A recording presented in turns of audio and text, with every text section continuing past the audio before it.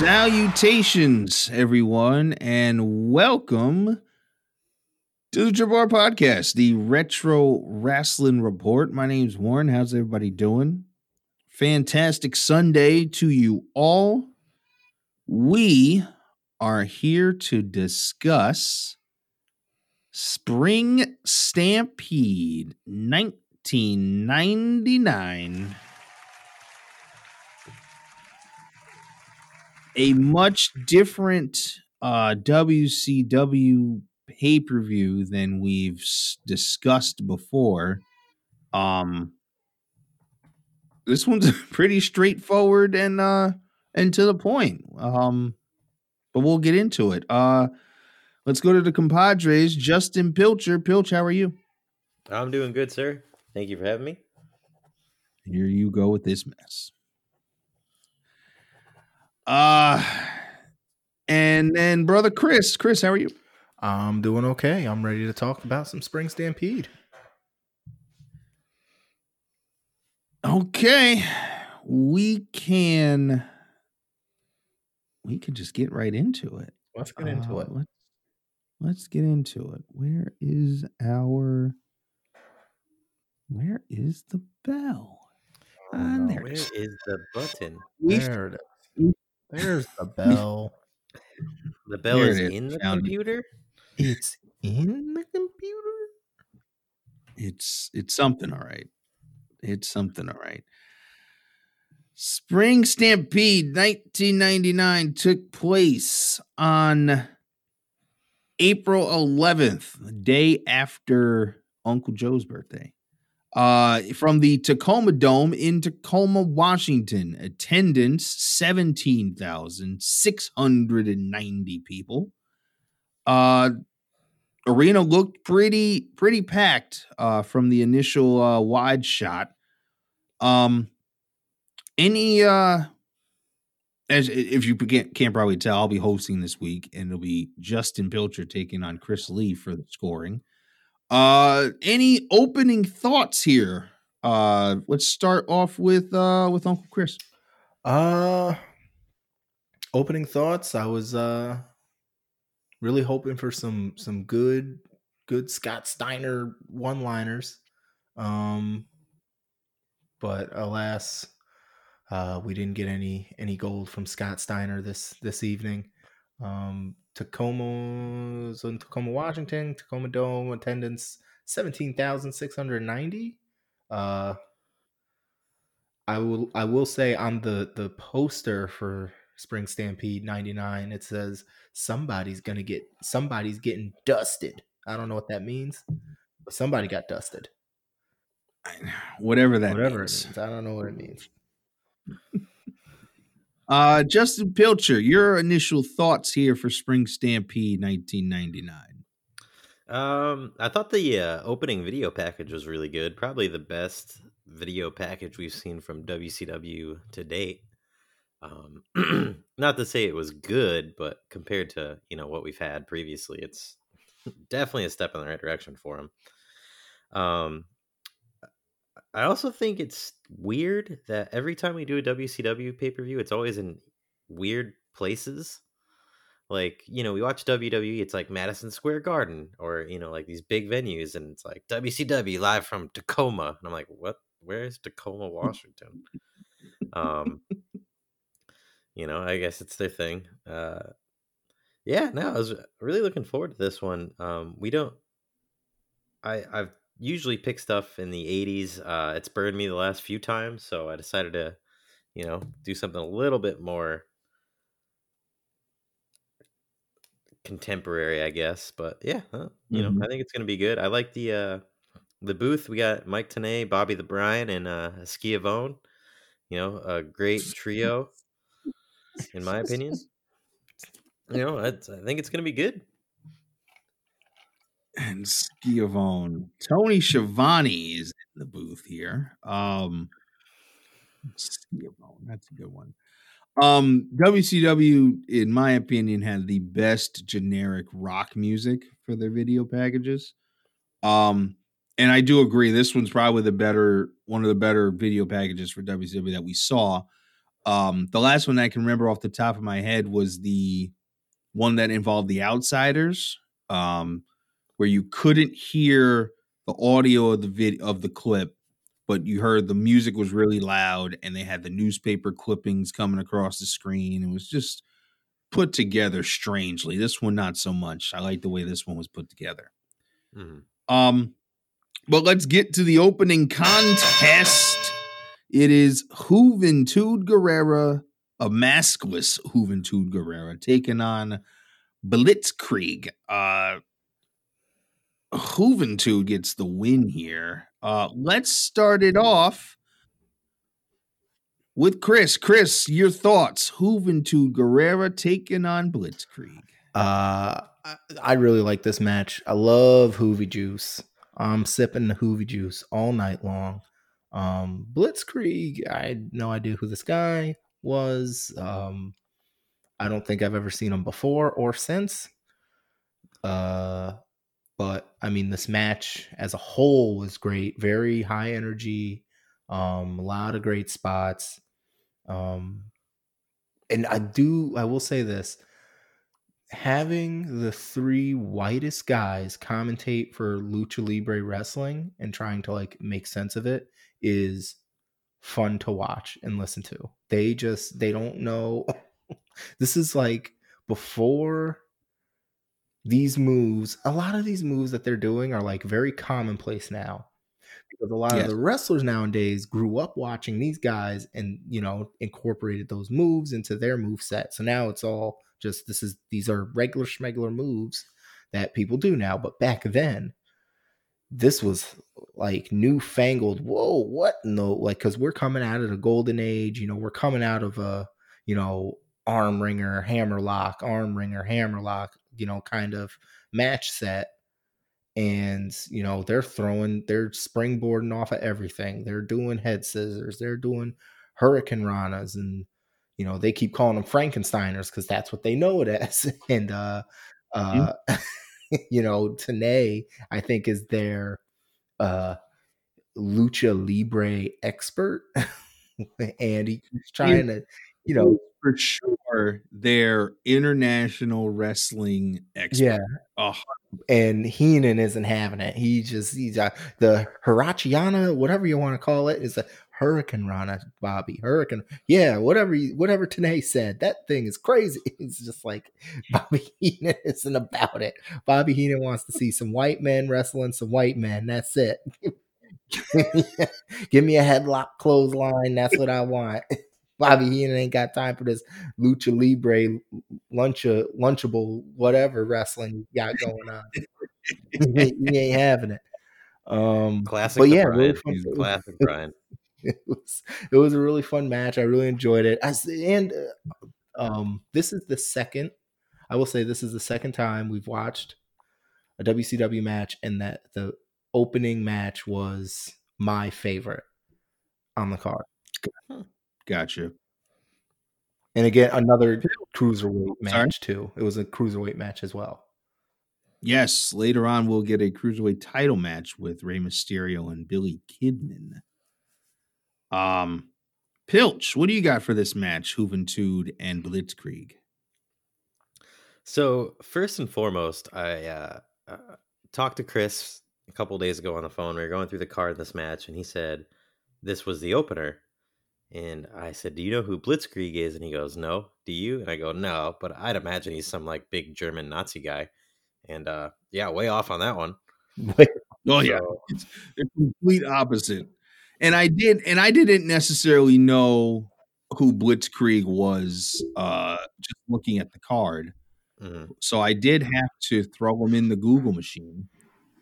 And I guess he's just a regular schmegular guy. His given name was Jeremiah Ross. Old Blitzkrieg. He also wrestled under the name of the Fabulous Blitzkrieg. Oh, well, I knew who that was, but not just old Blitzkrieg. Oh, the Fabulous Blitzkrieg. Yeah, they're the same Blitzkrieg. Okay, that makes that clears it up right there, Pilch.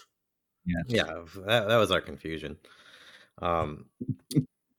I like the fact that they made this number one contender match for the Cruiserweight title. I thought it added a little punch to a match that otherwise wouldn't have had it. Gave it a little Mm-hmm. background as to why these guys are, going all out. Yep. At one point, Guerrera tugs on the mask of Blitzkrieg. They made like a huge deal of that in the booth, like, oh, no, no, no, no, you don't tug on the mask. And even one point, Blitzkrieg looked back at Guerrera and like wagged his finger at him, like, don't touch my mask. And I thought that was funny. There's two huge spots by Blitzkrieg that were awesome. When he did that cartwheel back elbow when Guerrero was in the corner was a fantastic spot. And also when he did Mm-hmm. that huge moonsault to the outside where he ran from the other rope, jumped on top of the rope, spun around, then did the moonsault. I thought that was great. Mm-hmm. With that being said, there were two botches in this match, though. Like both top rope moves by Blitzkrieg were real weird. The first one, it looked like he just kind of like lost control of Guerrera. Like maybe he just like Yep. slipped or something. Then Blitzkrieg pretty much fell on his face. And the other one was kind of the same deal. It's like they almost got a little too fancy for what they were trying to do. But they would have been a little bit better off maybe just doing like a regular Hurricane Rana instead of, or a Frankensteiner, depending on what you want to call it. I think every juice company in the world missed a golden opportunity for sponsorship with Hoovy. He even puts the juice is real on his tights. That's a great Ocean Spray slogan in my opinion. The top rope Hoovy driver for the win. Yeah, why not? The top rope Hoovy driver for the win was great. I would have called it an avalanche Hoovy driver. I like the super Hoovy driver. I thought that was a good name for it. Yeah, I mean, outside of those two weird top rope moves, I mean, it was a good match. I mean, Juventud Guerrera is awesome. I didn't know who Blitzkrieg was, but I thought he performed well here too. And it's a good opener. Got you right into it. The crowd was behind it the whole way. Great match. So I had a couple notes. First, Tony Schiavone said, you heard what David Pender said. I'm like, no, I really didn't hear what David Pender said when he announced that it was for the number one contendership. I did. I couldn't hear it. For some reason, WCW had this thing where only certain matches you were able to fully hear what the ring announcer was saying. Like towards like the main event or something like that. But other matches, I couldn't hear it at all. And it's not, this isn't the first time. This is something that always seemed to happen. Blitzkrieg came out to my favorite generic WCW theme. I don't know why that is my favorite generic WCW theme. And other talents from back in the day have used it. But it just was. No Mask Hoovy Juice is the best version of Hoovy Juice. And that Hoovy driver from the top rope was such a dangerous looking spot. Little too spotty for me. It seemed like they did too much, like getting into a certain position to do a move, especially some of the dives on the outside. But it was all in all a good match, and same as you guys. I didn't necessarily know what to expect from Blitzkrieg. I knew what Juventud could do. But they put on a very good match, and this is trademark WCW to open the pay-per-view with a solid cruiserweight match, and to get everybody get the crowd going. So, moving on, it is a hardcore match with Hack, aka the Sandman, taking on Bam Bam Bigelow here. Hack is out here with they build her as Raven's sister, Chastity. Even though for some reason throughout most of the match, I want to say they called her Chastity when they first came out, but then everything else was the girl until the very end when they started calling her Chastity again. I thought that was really weird. They also referred to her as Sparky. Yeah, Sparky. Yeah, I think Heenan at was just giving her a nickname at that point. It was like they couldn't remember her name, or was it that they didn't want to call her Chastity for whatever reason? But I thought that was weird. Pilch, let's start with you. What do you have for this match here? Hardcore match with Hack and Bam Bam Bigelow. I like this pay-per-view because I think sometimes when we watch these mid to late 90s pay-per-view, there's a little bit too much hardcore. This was the only hardcore match of the night, and I'm cool with one. Give me one. I'll watch two people beat the tar out of each other once. I don't want to watch it every match, so I like that. When Hack came out, he had the table with him and that barbed wire wrapped around his chest, and it made me giggle when Bobby said, "You don't want to give Hack a hug." I thought that was really good. And then there is like that creepy spot where Shivani was talking about how like he like wanted to get with Chastity, and then today and Brian were like, no, you mean like she's doing really good work in the ring? He's like, no, she's hot. Like I want to get with her. They like gave him a way out, and he just didn't take it. He's like, no, that's not what I meant at all. Like I'm in. Tony Schiavone is such a creep. He really is a creeper. But it's great. I don't listen to his podcast with Conrad. No particular reason. I listen to the other 4. Plus, I have other podcasts that I listen to. I don't know if I have a time to squeeze in another podcast.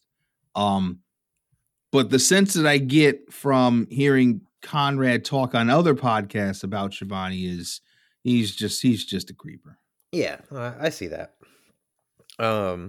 Bam Bam came out with the what I call the card of death, which was just a bunch of random crap he got from like catering, and it looks like a hardware store. Just put it all in like a little cart.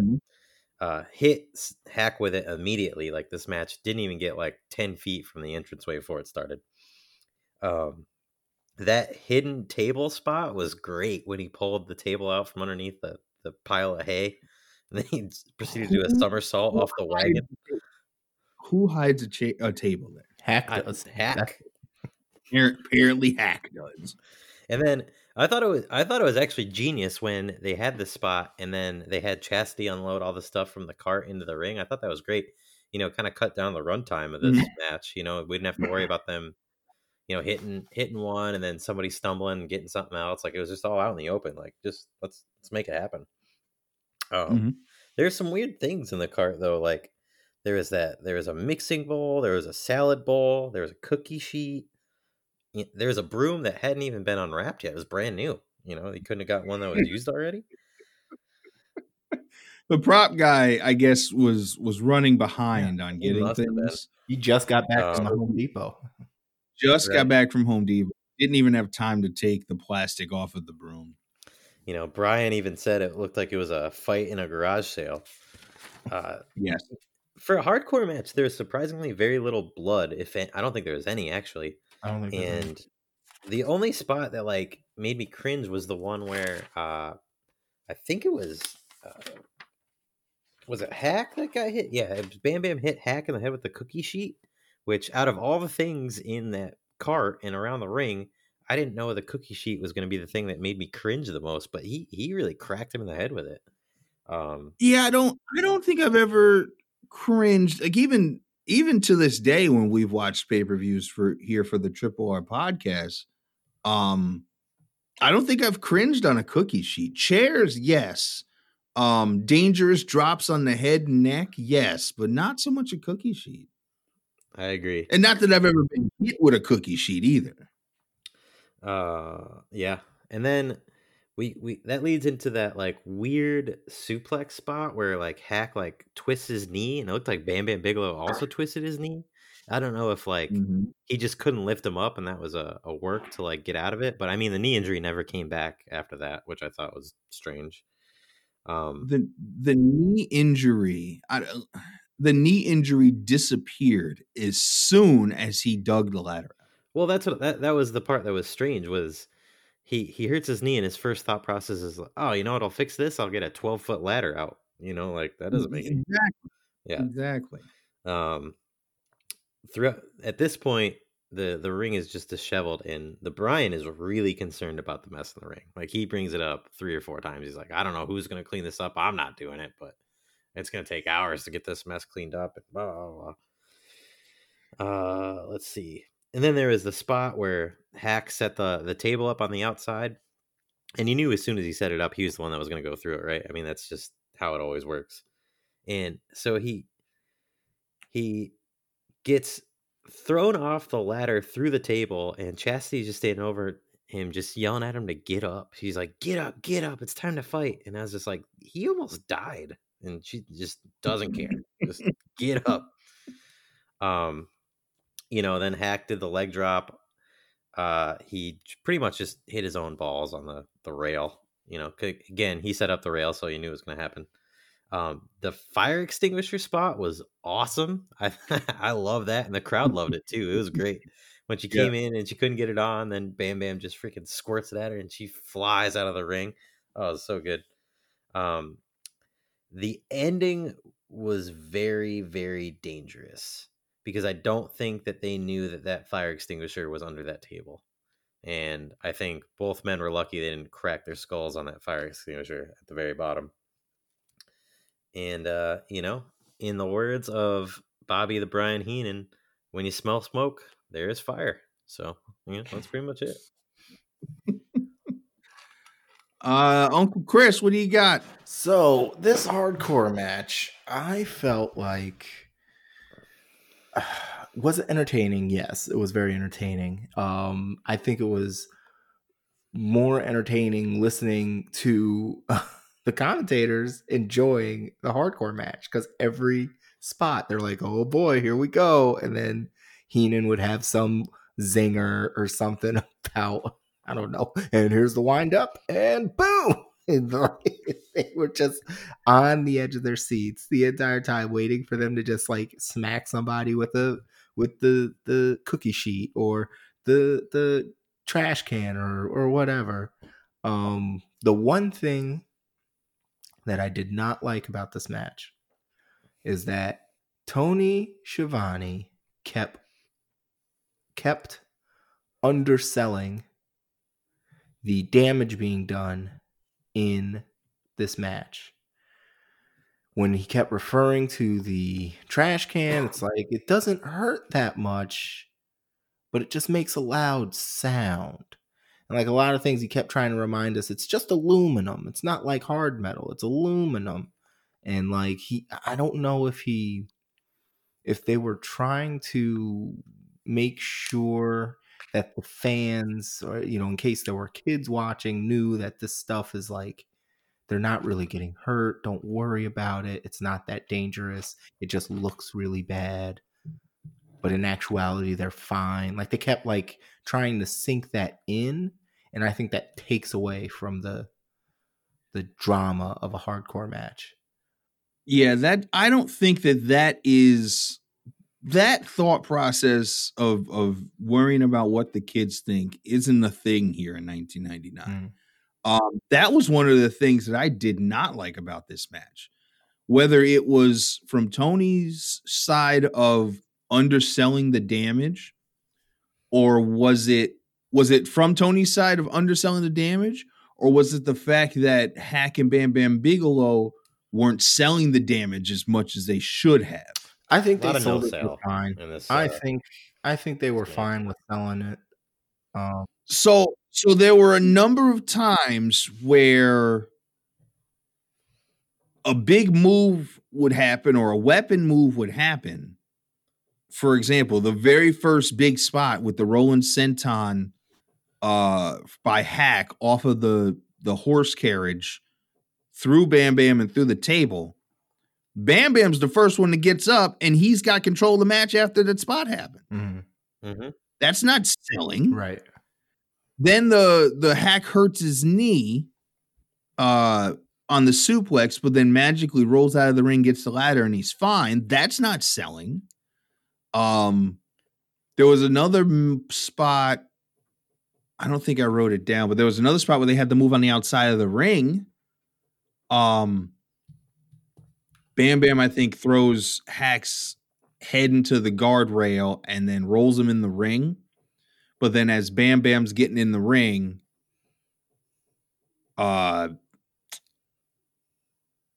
he drop kicks the rope and the rope hits Bam Bam in the head. Mm-hmm. Like, again, not really selling it too much. No, I'm sorry. That wasn't after the railing shot. That was after the ladder spot where Hack goes through the table outside the ring. Where he set that ladder up strangely close to the ropes. Yeah. And then she resets up the table that it fell down after Hack set it up. It's almost like Hack set it up or Chassis set it up just so Hack could send him through it. And then Hack's pulling himself, or Bam Bam's pulling himself up on the ropes for him to fall. There were just a lot of spots where I could see why Tony might be perturbed after a move or something happens to where, they're just still fighting. Didn't give it a chance to breathe. Sound like he was perturbed about it. It was more like an what's the word? Explanation? Not explanation. It's like not expletive. Exploratory? Is that the word? Something like that. It just sounded like he was trying to explain why, like, it was trying to explain that this isn't real. Gotcha. And I felt like that was taking away from the carnage of it that it was supposed to be. It's like, oh yeah, I know the trash can, it like sounds really loud and it sounds bad, but it doesn't hurt that much. Because then they hit with the something else. I think when they hit with the cookie sheet, he's like, that's no trash can, and like Heenan says something like, that's no trash can, that's gonna hurt, and like blah blah blah, and then with the ladder, he's like, oh, don't worry, the ladder's aluminum. Like, he just kept making sure that we knew that this metal stuff that they were using, it's just aluminum. It's not like it's hard steel, like blah blah blah blah. And I just thought, you don't need to say that. Like, you can just metal trash can. That's it. Just say metal trash can. Say metal ladder. Yeah. No, I think I don't think either party, whether it was Hack and Bam Bam Bigelow or Tony on play-by-play, helped the other with putting this match out and making it, I don't want to say believable, making it legitimate. Like, I think each party played a part in taking away from the legitimacy of the match as a whole. Right.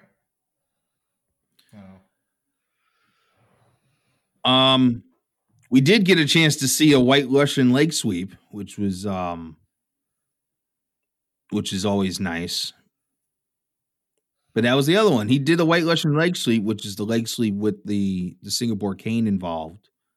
But then Bam Bam was the one that was up first, climbing up to the top rope after the move. Didn't get a chance to sell it. He just kind of took it and rolled and moved over, and I don't know. It could have been better, is what I'll say. That's what I'll say. Well, I don't know. I didn't really notice that part of it during the match. I got you. So let's move on to, I don't know why this match is here. It's Scotty Riggs taking on one Mikey Whipwreck. I don't understand 1999 WCW here, where they just chose to take a lot of ECW talent here. They said this match wasn't originally on the card. Like, they added it last minute. Why they added it last minute, I don't know. Exactly. They should have 100%. And I like Mikey Whipwreck. They should have 100% just left it off the card, or saved it for Nitro the next night. Doesn't need to be here. Let's start with you, Chris. What do you got for Scotty Riggs and Mikey Whipwreck? I mean, this is a skip. This is a skip match. There's no reason to watch it. No one was into it. I wasn't into it. The people that were in the audience weren't into it. They halfway through, or maybe even a little more less than halfway. Less than halfway? More than halfway. Early in the match, they started chanting "boring" like for a very long time. And there was nothing. I don't know. I mean, Scotty Riggs, kind of like a poor man's Rick Rude, coming out and gyrating. And then, this garbage pail kid comes out, Mikey Whipwreck, with, I don't know, some sweet dragon t-shirt he found in the garbage and his mom's pantyhose. Like, I don't know what he's wearing. He just looks like a moron, has a do-rag on for some reason. And I think that was just a regular bandana. Whatever. He looks stupid. And Mikey Whipwreck is the reason why I thought the way you get jobbers. I had no idea that jobbers were like actual guys in the business. I thought it was like if you went to the arena early enough, they would come out and be like, hey, you person on the street, you want to be in a wrestling match? And then you get to be in the wrestling. I thought they just grabbed these people out off of the street. And Mikey Whipwreck looks like somebody they grabbed off of the street. Like, hey, man, come get beat up for a little bit. Now, I will, like I said, I am a fan of Mikey Whipwreck. He's a long-standing guy in ECW. One of the very first ECW champions.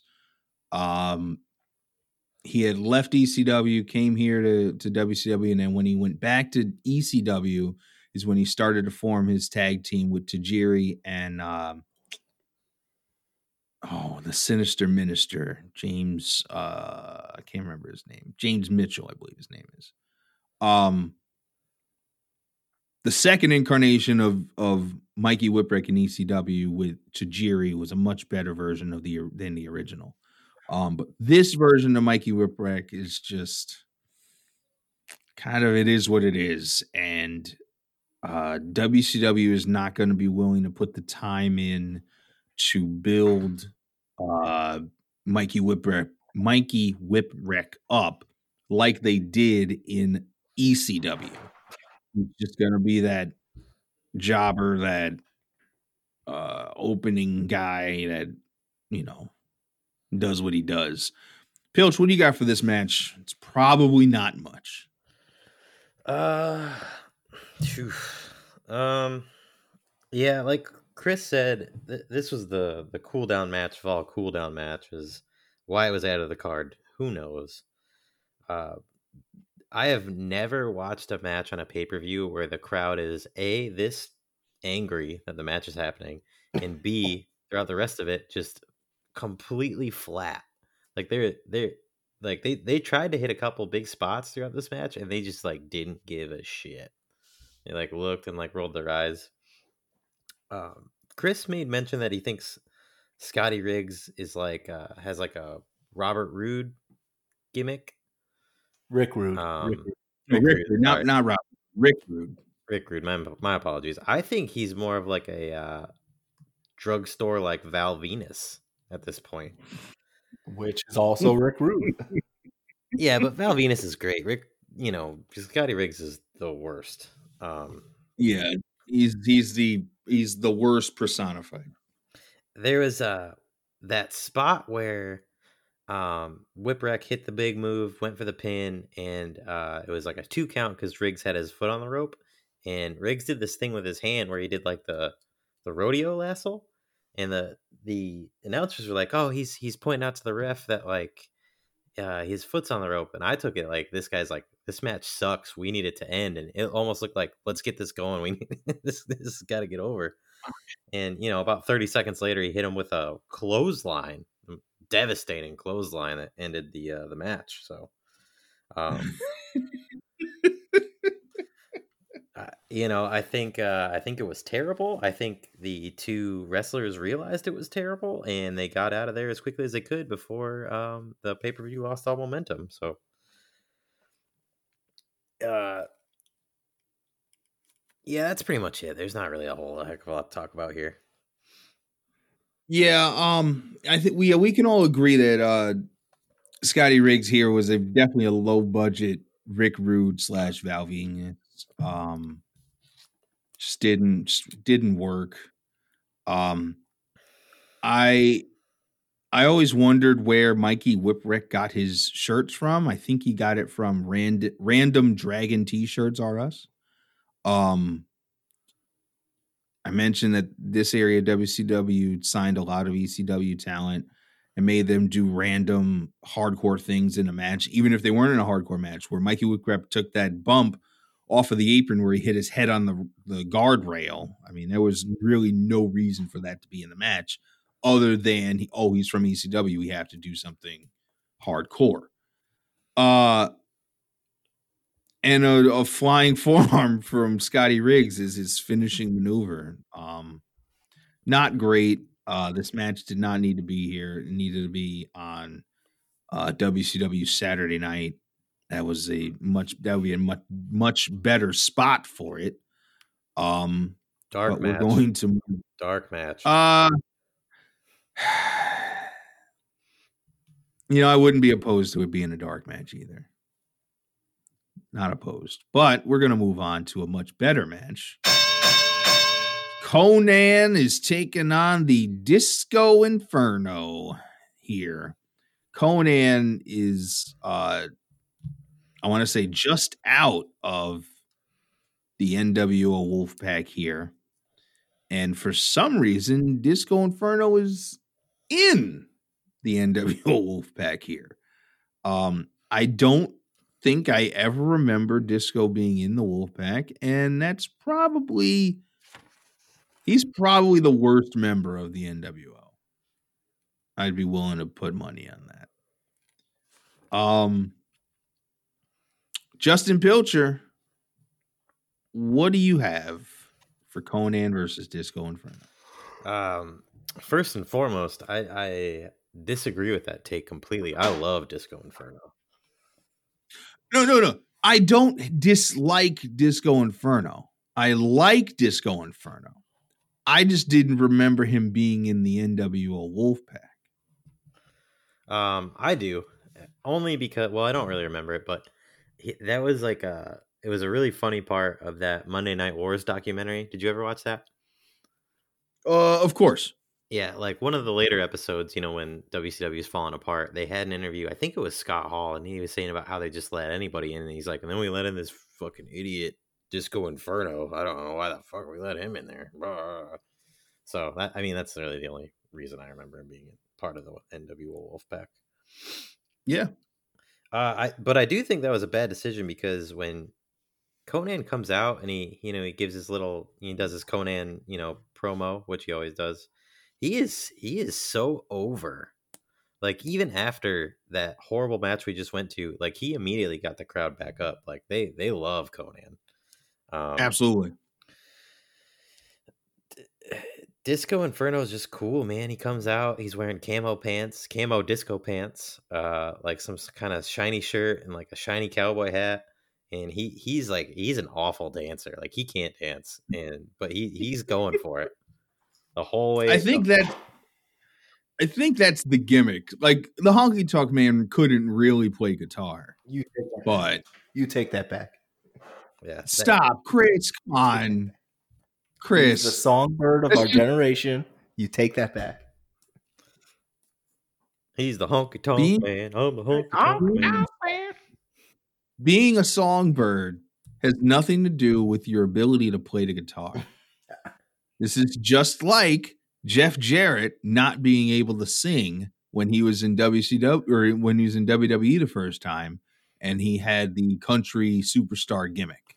But he did sing. He sang that song. He didn't sing the song, Chris. I saw him sing the song. Chris, do you remember the storyline? I remember Jeff Jarrett sang the song. Remember the concert that he did, Uh-huh. right? The storyline was he didn't really sing it. His roadie sang it. Oh yeah, I forgot about that. Yeah.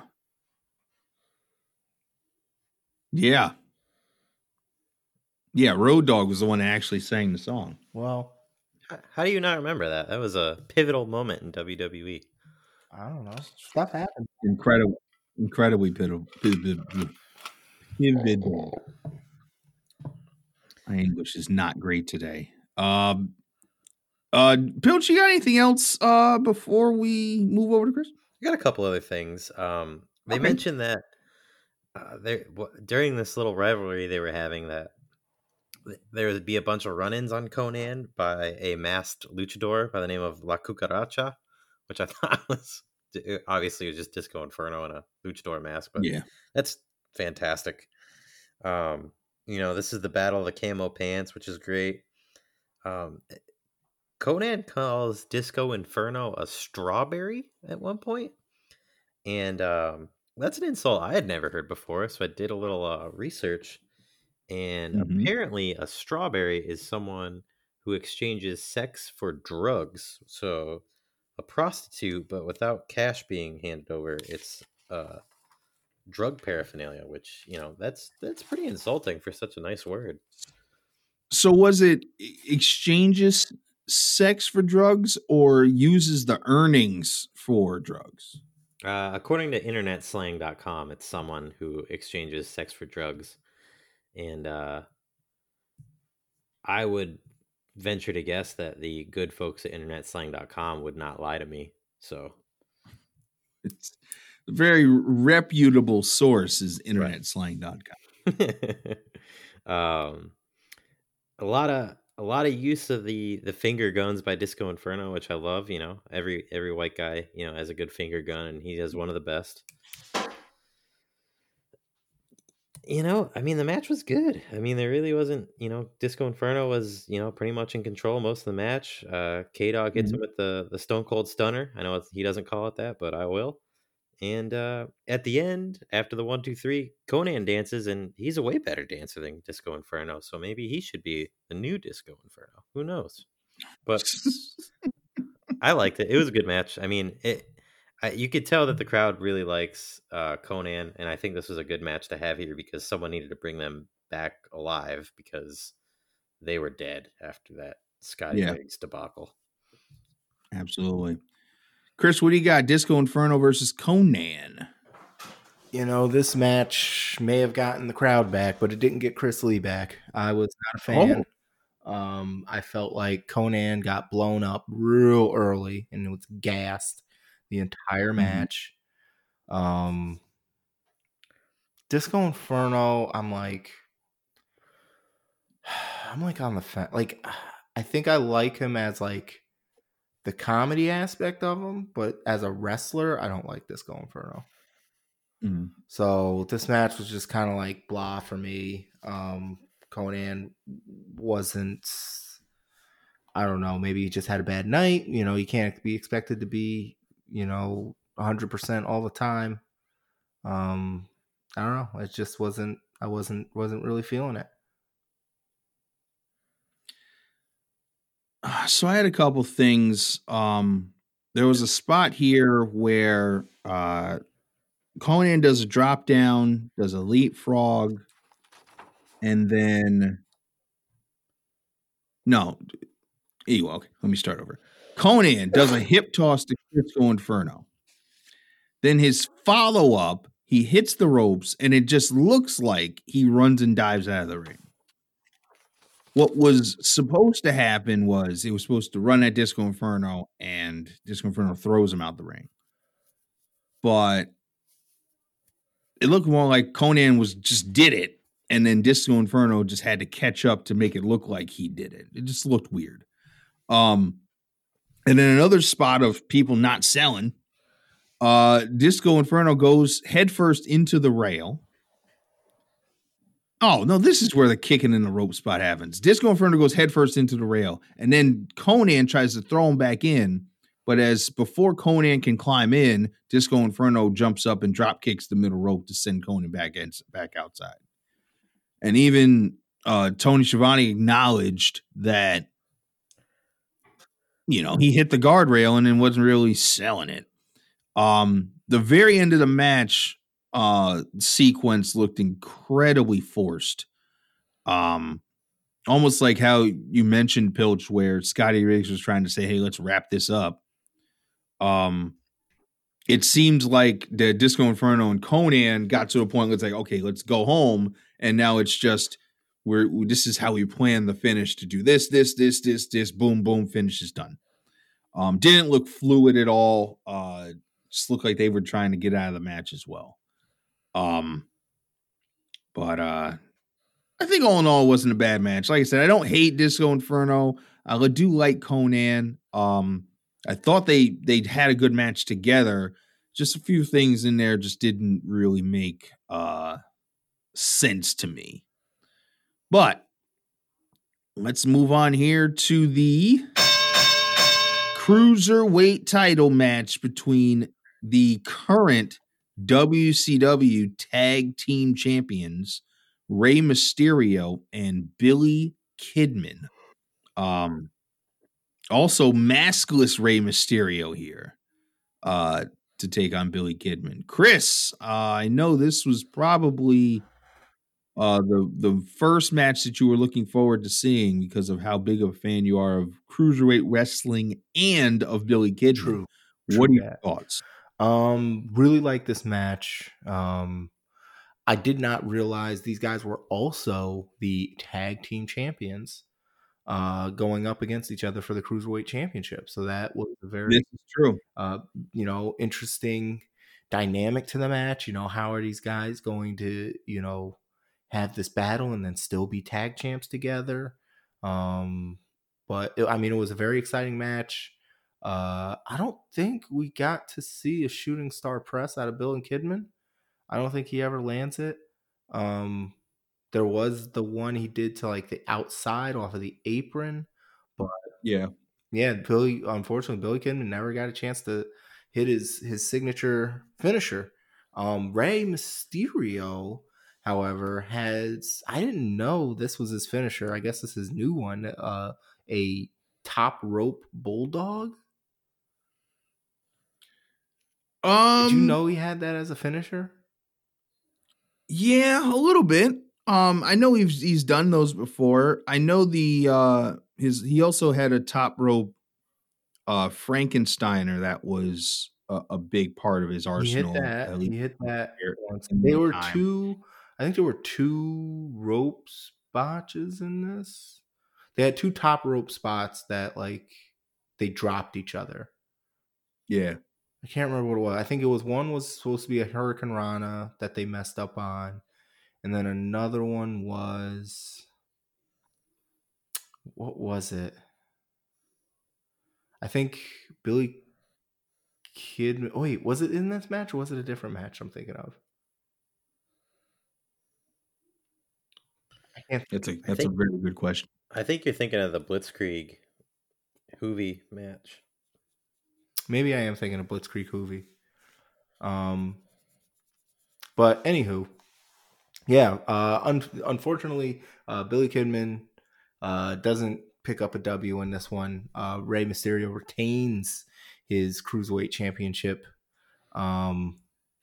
Took two top rope bulldogs to do it, but yeah, I really enjoyed this match. I thought it was very, very. I thought it was very exciting. It was high energy, just what you expect out of a Cruiserweight title match. A lot of dives. Yeah, it was a lot of fun. I really liked it. And not too many dives either. I think this match was better with not making it look like it was a planned dive spot. They wrestled a lot more fluidly than Blitzkrieg and Hoovy did. Not that was a bad match. It just seemed like there was more, like I said, it was more set up saying, let's prepare for this, than this match with Mysterio and Kidman was kind of just fluid, bang, bang, bang, bang, bang the whole way. Pilch, what do you got? Cruiserweight title match. So I'm glad you brought that up, Warren, because I have a little bit of a different take. I agree, it wasn't as high risk, high flying, but it seemed that the crowd was actually kind of flat for this match, which kind of surprised me. And I think the reason why is they probably expected this like crazy high energy jumping off the top rope, just insane moves, and we didn't really get that here. Not that I'm saying it's a bad thing. It's just this was a lot more. Fluid's a great word. It was a lot more fluid of a match. It seemed like everything was done a little bit more intentionally. The pace wasn't as breakneck as I thought it was going to be. Chris pretty much said everything I had on here. There's a lot of head scissors, a lot of Hurricane Ranas. I had really high expectations for this match, and to me, it was good. It just didn't live up to what I thought it was going to be. So I had two things. One, there's a long stretch in the very beginning of the match where you don't hear commentary. I don't know why that was cut like that. I don't know if that's just how the pay-per-view was. Not sure. I don't have any other information, and I couldn't find any other information on it about that.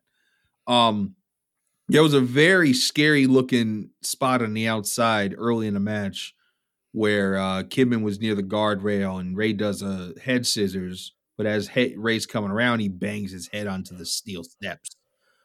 So that was not great. Yeah, he had a good looking knot on his head from that too. I don't know if you saw that or not. Yes, he did. Yes, he did. And the whole match, referee, probably I'd say one of the top officials in WCW, Randy Anderson here, all of his counts were ridiculously fast. I don't know why. Maybe that was just how he counted. It just looked like he was trying to not get paid by the hour here. He was trying to get paid by, I don't know, trying to get out of there quickly, it seemed. But I do think this was a very good match. Slightly better than the previous Cruiserweight match. I didn't necessarily notice it at first, but I do agree that the crowd wasn't into this match as much as I expected. Maybe it was because that they were the tag champs, and usually in a match you're going to figure out who you're going to cheer for, who you're going to boo at first. But when you're doing a face in a face, you don't necessarily know who you're going to be rooting for. It's kind of just splits the crowd off the rip. Mm-hmm. I thought it was a very good match. And we will move on to a tag team match involving the Horsemen. Chris Benoit and Dean Malenko are out here with Arn Anderson, taking on Raven and Perry Saturn. An interesting. So they show a highlight of of what led up to this match, and during the highlight, where a match where Raven and Perry Saturn won, I think it was when they won the titles. You heard Raven's WCW music playing in the highlight after they won the match. But then when Raven and Perry Saturn come to the ring, and what is Perry Saturn wearing? But we'll talk about that. Raven's theme music is his WWE theme music. I don't know why they did that. Interesting, but whatever. If you're going to take it out, then why would you just take it out of both or just use it when he's coming to the ring? Use the WCW one. Let's start with, I think it's Chris. No, we'll start with Pilch. Pilch is up here. Tag match. Benoit Malenko versus Raven and Perry Saturn. Yeah, so I thought Perry Saturn was in a dress, And then I realized it had been cut on both sides, and I couldn't really describe what it was. And then the Brian said he was wearing mud flaps, and I thought that was a perfect representation. I didn't realize that Malenko and Benoit were in the Horsemen at this point until they came out with Arn Anderson, and then the whole crowd chants the Horsemen suck, which it's good to see that some things never change. You go from the mid '80s to almost 2000, and everyone still hates the Horsemen. So consistency like that is important. As much as I am a fan of all three of those guys, and as excited as I was when they reformed the Horsemen with Benoit, Malenko, Mongo, Flair, Arn Anderson, I don't know. What's that? I said that's not your favorite iteration of the Horsemen? No. And I don't think it was a good iteration of the Horsemen. Mind you, we didn't catch the early incarnations of the Horsemen, but the version that went into the Hall of Fame with Arn, Tully, Flair, Wyndham, and J.J. Dillon was probably my favorite. But it was just a strange. Looking back on it now, like I enjoyed it then, but looking back at it now, it just looked weird. Right. For me. I can see that. Let's see. The commentators made a claim that Charles Robinson is also a Horseman, which I thought was interesting because he didn't really do anything that would make you think that. I just think they're looking for talking points. As is every pay-per-view we watch, at least one person studied at the school of the Macho Man Tag Academy, and this one was Perry Saturn, who consistently got in Charles Robinson's way and let Raven just get pummeled. Yeah, he was all over the place. Yep. Then there was the hot tag to Saturn. He came in and immediately just gets cracked in the head by Dean Malenko. Malenko then puts him in a cloverleaf. Saturn gets the ropes, gets out of it. He goes for his finisher, hits it, but then gets immediately headbutted by Chris Benoit. Then there's that weird sleeper move. Then Dean gets kicked by Raven. Then Saturn gets out of it, gets a hot tag to Raven, clears Dean Malenko. That's when Arn Anderson gets involved, throws a chair in the ring. Classic Chris Benoit move where he hits his head on a chair. I mean, I think he probably hit his head in a chair, every match he was ever in. Drop toe hold to the chair. Perry Saturn goes through a table. Raven hits the even flow DDT on Malenko. Triple A gets another chair. Another headbutt to Raven, and Benoit and Malenko won the match. I don't know what to really say about this match. I mean, it was good. No one was really bad. It seemed like they had a good game plan going in. It told a good story. It's just, and I like all four people in this match. It just, I don't know. I'm trying to think back to like what I remember from it, besides like what I have written in my notes, and it's not much. So it just like, it seems like it's kind of a consistent theme with the first, what is this, match number 6, where 5 out of these 6 matches were good, but like they weren't great. Yes. And totally. This one like is the epitome of that. Like, I like all 4 people. There wasn't like botches or weird run-ins or anything I didn't like, but I can't really put my finger on anything I really did like either. So, outside of Perry Saturn's, wardrobe, which was, a bold choice and I respect it. But other than that, yes, it was a match. That's pretty much all I got. Chris, what do you got this tag match? The only thing I have is, why in the world is Perry Saturn wearing I don't know what you would call a corset? Like, like he's wearing a corset and a dress. Like, what? It's a waist trainer. Waist trainer. Yeah. I don't. What in the world?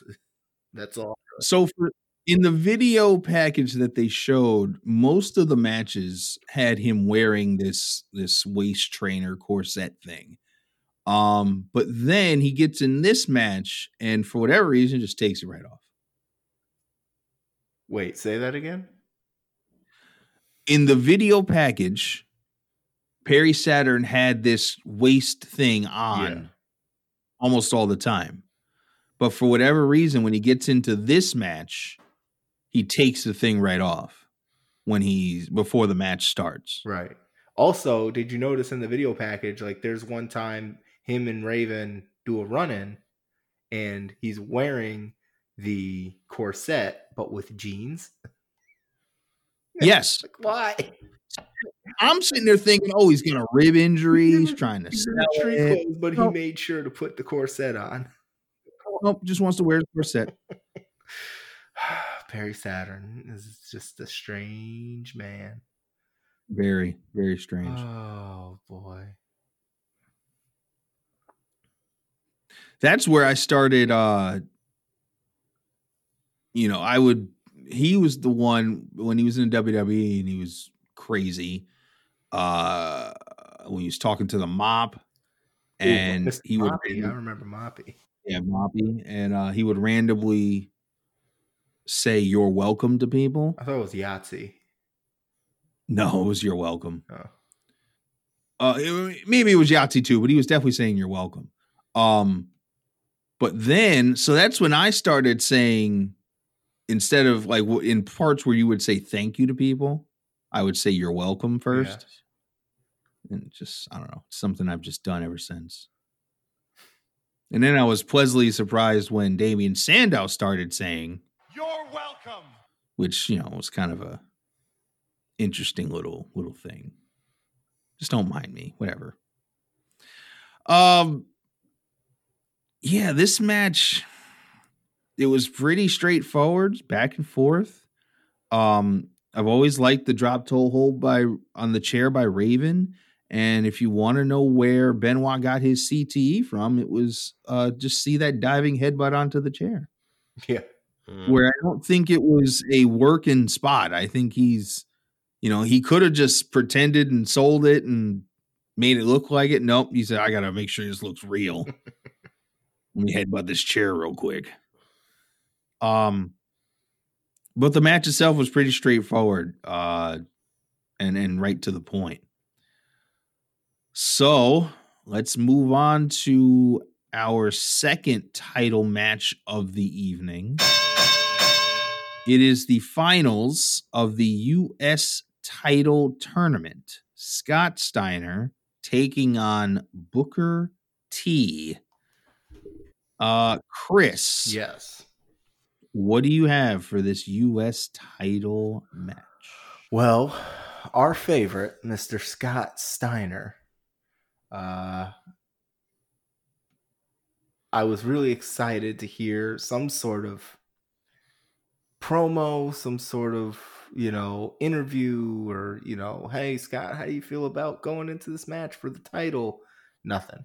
No lead up promo. They didn't play. They played the actual matches from this tournament, but they didn't, no words of wisdom from old Scotty Steiner. So I know that you were going to be looking for a promo from Scott Steiner. Yeah. So I reached out to our friend Scott Steiner, and I asked him, what are your thoughts on the chances that you could beat Booker T in this match? And here's what he had to say. But then you take my 75% chance of winning. If we used to go one-on-one and then add 66 and 2/3%, I got 141 and 2/3 chance of winning at Sacrifice. But we're not, no, this isn't Sacrifice, Scott. This is Stampede, Spring Stampede 1999. I don't know where he got Sacrifice from, but. Well, you can't always be right. This is true. This is true. But as a whole, this match, I mean, it was okay. It was pretty straightforward Steiner Booker T match. I did think they had a little bit of an overkill with the knocked out ref spot. They did it twice in a row. Poor ref You are not lying. Got sandwiched once. Like, okay, they did it, and then Booker T gets a pin in, but the ref's still knocked out, and got to wake the ref up. Then they get the ref up, and then they sandwich him another time. It's like, why do we need 2 ref sandwiches? Yes. And I mean, kudos to the ref for selling that. He really sold it that he was out cold. But I don't know. Yeah, it was it was a pretty straightforward match. Scott Steiner gets the win, and he's the new United States heavyweight champ. So I don't know. Yeah, it was a good match. Justin Pilcher, what do you got? Well, I learned something that Scott Steiner hates women, children, and old people. So, This is true. He could not stand anybody on the outside. Doesn't like him. Chris, I'm surprised you didn't talk about this, but before the match started, we had 10 minutes of Scott Steiner just arguing at the crowd, and I loved every second of it. He'd, go up to some guy and like slap his beer out of his hand. Then he'd go up to like another guy and his girlfriend, and girlfriend would like feel up Scott Steiner and he'd yell at the guy like, she's going home with you, but she wants to go home with a real man. Blah, blah, blah, blah, blah. And then, he'd move on to another guy and, slap the beer out of his hand. And this went on for like 10 minutes and it was all gold. I don't know how I missed that. I don't know either. Then Schiavone said that many of the ringside fans had a lobotomy before we arrived for the pay-per-view. So he doesn't think very highly of the fans in Tacoma, Washington, apparently. Rather disrespectful of the fans in Tacoma, Washington. The match itself I thought was pretty good. I don't know what else anyone could have expected from this. I mean, we had Booker T controlling the pace very early, to the point where Steiner asked for a timeout, which I thought was great. He rolls on the outside of the ring, just timeout. The weird thing about this is, Scott Steiner hates refs. I mean, that's apparent. But there's 2 chair shots to Booker T, no disqualification. Scott Steiner hits him with a low blow, no disqualification. And then, for whatever reason, he decides to, when he wins the match with the throat punch with the foreign object, he decides to hide it. Like, what does it matter? You've already punched him in the balls. You've already hit him with the chair twice. Like, he's not going to disqualify you for this. Like, I just thought that was a little strange. I didn't know Big Poppa Pump could still do a Frankensteiner. That surprised the hell out of me. I figured he was way too big to pull that off anymore. Yeah, I mean, the ref got murdered in this match. He probably took the most punishment of any of the 3 of them. But, dude, I liked it. I mean, I like Scott Steiner. I like Booker T. I thought the beginning promos were good. He played up to the crowd really well. I mean, they absolutely hated him, which I think, the sign of a good heel is just that. So, I loved it. I thought it was great. And, I think they probably put the belt on the right guy. It seemed, because Booker T was already the television champion at this point, I believe, right? Yeah, he had already went through the television championship. So, I mean, it's good to give Steiner the U.S. title. Yeah, no, I liked it. I mean, the only thing that I'd be a little critical of, I guess, is, and it's not so much this match, but I just don't understand why it took so long to push Booker T to be the main event star that he ended up being. I mean, his ring work is so good, and the fans love him, and I just don't know what management didn't see that everyone else clearly could. So yeah, that's pretty much it. Yeah, I totally agree with that. I actually had that in my notes. I wish they didn't wait as long to push Booker T in WCW. He didn't get his comeuppance really and win the world title until the absolute last Nitro. which I thought was a shame. I thought he had the goods. He showed what he can do as a single star. Here with Scott Steiner, his work with the television championship.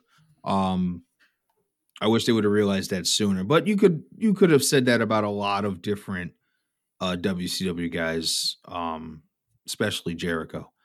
I did not understand the double ref bump, like Chris mentioned. And then I also did not realize that Scott Steiner at this point, when he was Big Poppa Pump, was still doing the Frankensteiner off the top. And I'm not sure what that was in his tights. He just looked like he taped up a nail file or something ridiculous. It was a shank. But he gets prison shank. It was probably a shank. But he gets the win here, and he walks away winning the U.S. title. There was a little promo spot here after the match, which I kind of dug. Interview spot with Rey Mysterio for WCW.com. It looked like, and I'm not sure, I didn't go back to check, but it looked like the setup for this was just in the arena. Is that right? I don't remember this spot at all, so I couldn't tell you. So wherever the announcers were set up, it looked like they were just like in the same area, like that back area where the crowd isn't right before you get to the entryway. That's what it looked like. Maybe it wasn't. But if it was, I just think that's a horrible spot to put it. But I do like the fact of the post-match interview spot for WCW, whether it was a shoot or if it was just a work. I don't remember what it was. But let's get into the next contest. It is a rematch for I don't know, I guess Goldberg's getting his revenge. Because Kevin Nash ended his streak, took the title off of him with the help of Scott Hall with the cattle prod. But it's Kevin Nash is out here with Lex Luger and Miss Elizabeth taking on Goldberg, who we definitely talked about on our pre-show Wednesday. It's a Goldberg match. What do you want me to say? I don't know. What do you want me to say? Let's start off with, let's see, Chris, Pilch, Chris. So let's start off with Pilch. Pilch, what do you got? Goldberg, Kevin Nash. So Goldberg gets probably the loudest pop of the night here. I mean, say what you will about his in-ring skills. The guy was so over. It's just unbelievable. And this is true. One of the better entrances, in my opinion, too. I mean, all the sparks and, inhaling all that stuff can't be good for anybody. He spits it all back out like he's a dragon or something. I love it, but probably not healthy. This is during, and Warren, you'd probably know more about this than I was. This is during like the Miss Elizabeth Lex Luger like affair, right? I don't know if it was an affair, but they were definitely. I think they were definitely something here, or maybe it started as on screen and then morphed into off screen. But no, I think they were something here. Right. There's I think it was Brian said, like, why does everyone love wrestling so much? And he's like, because there's no running in golf. I thought that was a good little jab at golf for some reason. I don't know. Typical Goldberg match, like you said, Nash gets control early and then, quickly loses it. Goldberg speared the ref and then he gets hit by Luger with the chair, and then he proceeds to just kill Lex Luger. Like, he just destroyed him like he was a 10-pound baby.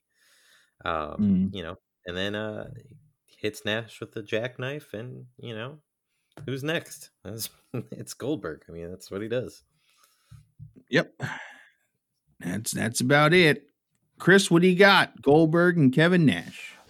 Pretty straightforward Goldberg match, like you said. I will say that Kevin Nash did a leapfrog in this, which I thought was the spot of the night. I couldn't believe it. Kevin Nash leapfrog Goldberg and didn't blow out both of his knees. I mean, that sounds like cream of the crop to me. But the other thing that I noticed is why is Lex Luger wearing Kevin Nash's spare pants? I feel like those pants were like 10 sizes too big for Lex Luger. What's going on? I just didn't understand. And I know they were in the Wolfpack at this time, but I didn't understand why Lex Luger needed to be out here. Yeah, I don't know. Well, they're the Wolf Pack. You know, they travel in a pack.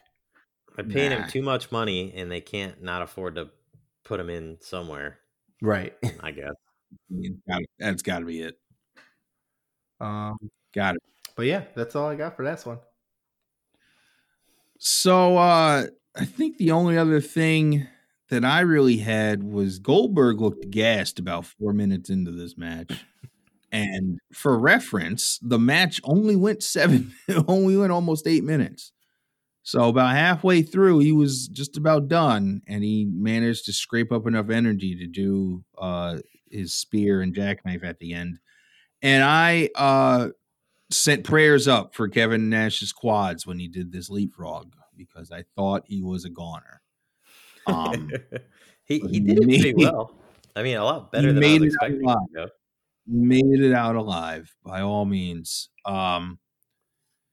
So we have reached the main event of the evening. It is a 4 corners match to one finish for the WCW World Heavyweight Title.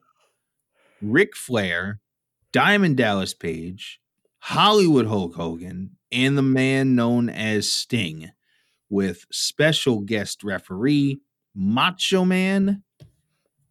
And he's out here with Gorgeous George.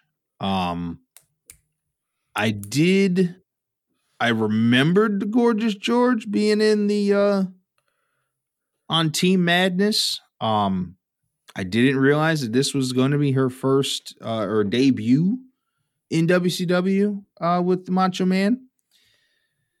But I did throw her in the Google machine, and she, in her very short wrestling career, she also came out to with ring names such as George Frankenstein, and also Minsa. Wow. I don't know what George Frankenstein is, but if I may, I also went in and looked up Gorgeous George, and her real life spouse's name from 2001 to 2013 was Doyle Wolfgang von Frankenstein. That was his real name. So Doyle Wolfgang. So who is Doyle Wolfgang von Frankenstein? Oh, it's hold on. No, that's not who I think it is. He is a guitarist for the band The Misfits.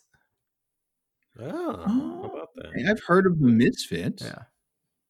When I see his picture, because he has his face painted, I was like, oh, it's Vampiro, but it's not Vampiro. No, not that is. I just looked up his picture too. That is definitely not Vampiro. But like first glance, you're like, oh, it's Vampiro. Glance, absolutely. But not nearly as many tattoos, at least during this picture, as one Vampiro. But guy's Jack though. He could be a wrestler. He could be a wrestler. He's only 56 right now, so there's still time. I mean, if the Butcher's doing it, yeah. This is true. This is true. What else you got, Chris? What else do I have?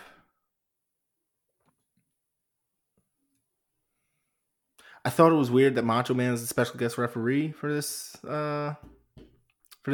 I just kind of like again, WCW did this thing. Like, they had all these big names, and they have to fit him in to the card somehow, because I'm sure they were demanding that they be on the card, but then it's like they didn't fit into the storyline anywhere. So it's just like, all right, well, you're just gonna accompany this person out, and then you're gonna be a referee, and like you're gonna like they were running out of things to put these guys in when they're demanding to have a spot on the show.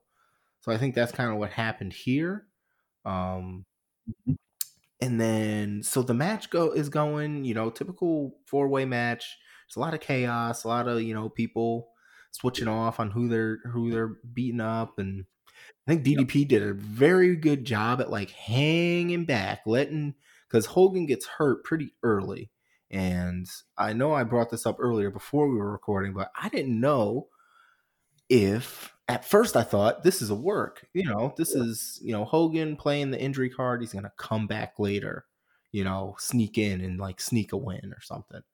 But then him going out and then Bischoff coming out to check on him, I think at that point I was like, maybe this isn't a work, because I think Bischoff he actually looked legitimately concerned about Hogan. So I don't know. I mean, I guess we would have to effort it to figure it out if it was a work or not, but he did not return to the match, which also leads me to think this was not a work. This was it was a legit injury, possible to that, the figure 4 that Sting slapped on him in the post. I just think Hogan's knees, at this age, I don't think they're what they used to be. So it could very well be a legitimate injury. And then what else? DDP hanging back, letting Sting and Flair go at it, saving his energy. I thought that was very smart by DDP. Also, when they were all knocked out on the canvas and Macho Man started the 10 count, I mean, he just, any excuse to flex, Macho Man is flexing. The way he like ripped his arms up to like squeeze or do the one, and I just thought it was really funny how he counted to like get a quick flex in there with every count up. 100%. And then, so you go through the match, and things are naturally happening. Flair gets the figure 4 locked on Sting. Sting crawls to the rope to break it. And then Macho Man drags them back to the center of the ring. Doesn't break it. And then delivers an elbow drop to Flair? Which I was like, I just didn't understand what was happening. Like, I didn't understand why. What was in it for Macho Man by having DDP win the title? What was in it for Macho Man for like not? I don't know. Like, why not break it? Why not make him break it? You left him in this figure 4 to attack Flair, but like, why? If you didn't want Flair to win because you attacked him, you gave him an elbow drop. Why drag them back to the center of the ring while he's still in the figure 4? Maybe it's just to keep him occupied. I don't know. It just didn't make any sense. Yeah. Yeah, I didn't understand that spot either. I mean, I always enjoyed seeing the Macho Man do an elbow drop, and especially in WCW, he was so jacked up, his elbow drops were breaking people's ribs. But it really just didn't make sense to me as to why he did it. What was his, like you said, what was his motivation for doing What was it? the motivation? What was the end goal? Like, what are you getting out of it? It just didn't. I like, even if it was just like he didn't want Flair to be the champion, fine. You don't want Flair to be a champion, but why let him keep the figure 4 on Sting? Break it, or break it early, or something. Help Sting roll over and reverse the pressure. Like, if you're gonna be doing the stuff to like cheat Flair, like do the stuff to cheat Flair, but don't. Mhm. I don't know. Maybe he just didn't. Maybe he didn't want Sting to win either. Maybe he just wanted DDP to win. But then, if you wanted DDP to win, like that should have been somehow part of the story, and it wasn't. Yeah. It just Yeah. No, I agree with it that. didn't make any sense. I agree with that. So Pilch. I mean, Chris pretty Here's much the said it all situation.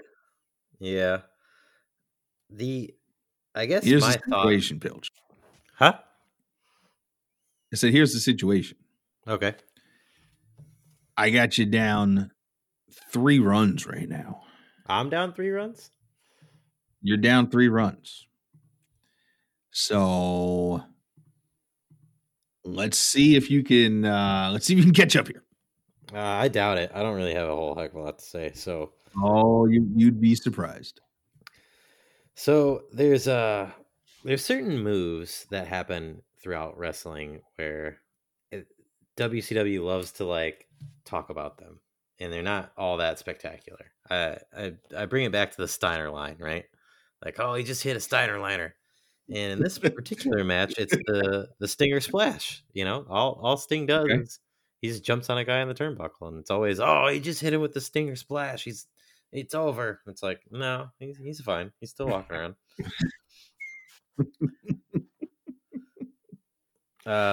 If Sting was like say the size of Mark Henry, would the Stinger Splash be more exciting? Oh, for sure. Because that's like a giant, mountain of a man smashing into somebody. This is just, Keith Lee doing the Stinger Splash. Right. This is the second smallest guy in the ring hitting a Stinger Splash. It's just, I don't know. Right. I don't buy it. I also thought the Macho Man elbow drop was weird, but the way I interpreted it was, that Macho Man's always gonna steal the spotlight, and I think as soon as Hogan left, he was like, "All right, it's all me. Like, it's time for me to shine, because Hogan's been stealing my spotlight for years. This is my turn." And flexing during the ring counts, great. I had such high expectations for this match because of the names involved. We have arguably, and no offense to Diamond Dallas Page, but we have 3 of arguably the top 10 wrestlers of all time in this match. And Diamond Dallas Page is no slouch in his own right. And it's just, it falls flat. I mean, I like the fact that DDP won. He hit the diamond cutter on Flair out of nowhere. He had a great game plan going in, like Chris said. He hung back, kind of let the whole match unfold after Hogan left. And, I guess I just expected more. I did not effort my research with Gorgeous George because she did literally nothing in this match and thought it was pretty inconsequential to talk about. Was she still out there during the match? I don't remember seeing her. She stayed out there the entire time, and then she walked when the match was over. She walked back with Macho. Right? Oh, yeah, she was there. Just didn't see her. Did nothing. And again, I think it's based on the point I had before. It's like, the WCW payroll at this point is so inflated that it's like, well, we don't have a match for Flair or Hogan or Sting or Macho Man, so let's just throw them in a ring, see what happens. Yeah, that was pretty much how this came about. Let's get them on the pay-per-view, and we'll figure out how we're going to use them later. Right, and I think this could have been a really good match if they would have. Like, if there was ever a match to have a video package before it to tell us how we got here, this would have been the one, and we didn't have that. So, like, you don't know who to root for. I don't know how Flair got the belt. Like, last I knew, between these two, before this pay-per-view was the finger poke of doom, right? So it was the finger poke of doom. So Nash beats Goldberg on Starrcade with the cattle prod. Right. January 4, 1999. A whole 8 days after Starrcade, we get the finger poke of doom. Right. So Hogan's the champ again. Then a whole 69 days after that, Flair wins the title at Uncensored in a first blood barbed wire steel cage match. He's got it for a whole 28 days before he defends it here in this Four Corners match where Diamond Dallas Page wins. This just came to me, and do you think that Macho was supposed to keep Hogan from winning the belt instead of Flair? Because that would make a lot more sense. So. I don't think so, only because Hogan went out with the injury early and didn't come back. But I think that goes to what Chris was saying is, did he leave early because it was a work, or did he leave early because he was actually hurt? See, that's a good question. And I'm not entirely sure either way. So that's why I don't think I could say that the reason Macho Man got involved was to keep the title off of Hogan, because Hogan wasn't even a factor by the time Macho Man ended up getting involved. Up until then, he played it pretty straight, other than his incessant need for flexing. For sure. Played it pretty straight and was a decent special guest referee, at least. Yeah. I mean, that would be my only thought, is maybe that was the plan all along, to have Macho interfere on Hogan, and then when Hogan got hurt, they had to fix it on the fly, and maybe it just didn't make as much sense. I don't know. I'm grasping at straws here. I mean, it's WCW. Who knows? One thing I did, just as we were talking, go back and look at was, the WCW World Title win that I remember a page is when he won and he was celebrating with the fans. Right. I think he might even won it on Nitro. But that was, I think this was his first time winning the World Heavyweight title, and there was little to any fanfare about it. See, I thought this was the one where he went out into the crowd and like celebrated with the crowd, but I guess not. One. I'm trying to remember when that one was. I don't remember when that one was. I thought that was on Nitro, wasn't it? That one I want to say was on Nitro. Maybe it was his second one, because his next title win was on Nitro. Yeah. And it was in a Four Corners match with Nash and Goldberg. Who was the other person? Oh, he beat Sting, because Sting was the champ. With Sting, Nash, and Goldberg. But I swore that Macho Man was involved in it, but maybe I was wrong. I want to say that was the one where he went into the crowd and celebrated, right, even though he only had that title for 13 days. So long reign. He has this title for 15 days.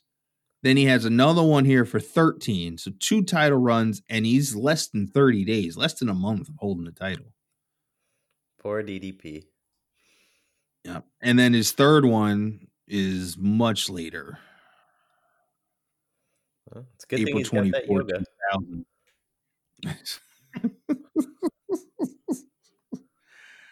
yoga. So yeah, that was the pay-per-view. The EDP is victorious. He wins the heavyweight title. Any final thoughts from either of you guys? I mean, not really. Okay. Kind of got it all. Chris, do you think you got it all? Yeah, I think I got it all. I said what I needed to say. So now we have a bit of a situation because you guys are tied. Oh boy. Damn it. tied at 20 points. Oh, I hate it when that happens. So here's what I'm going to do. So we know. Let's see. How are we going to do this? Okay. So we know after this happens, Diamond Dallas Page is going to have a second title reign very soon. It's still in the same month. He wins the title on April 11th, loses it, and then wins it again on April 26th. He lost the title on that same Nitro earlier on the show. Who did he lose it to? Sting. Chris, you have an answer? Wait, say the question again. So we know Diamond Dallas Page wins the title here at Spring Stampede. Mm-hmm. He loses it 15 days later on Nitro, but wins it back later that night on the same Nitro. Who did he lose it to?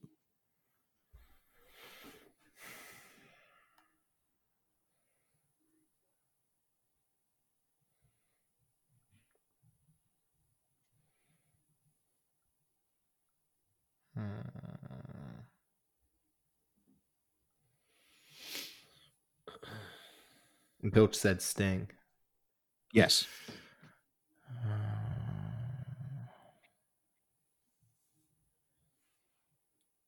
You can pick David Arquette. He's out there.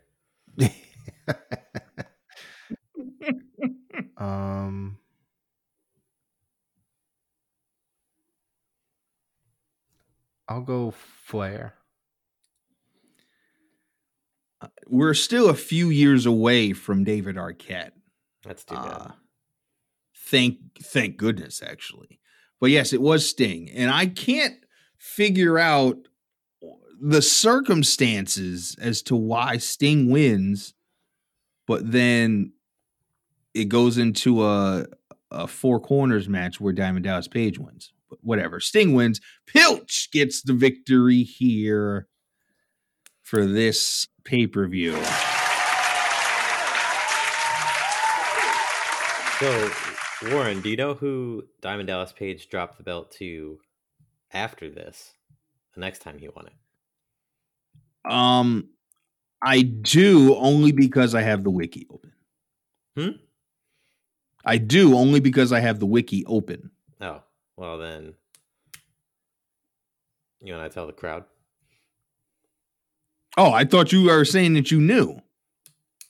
No, I know. Oh, you know. Okay. So 13 days after he has his second title run, he loses it to Kevin Nash at Slamboree. Mm-hmm.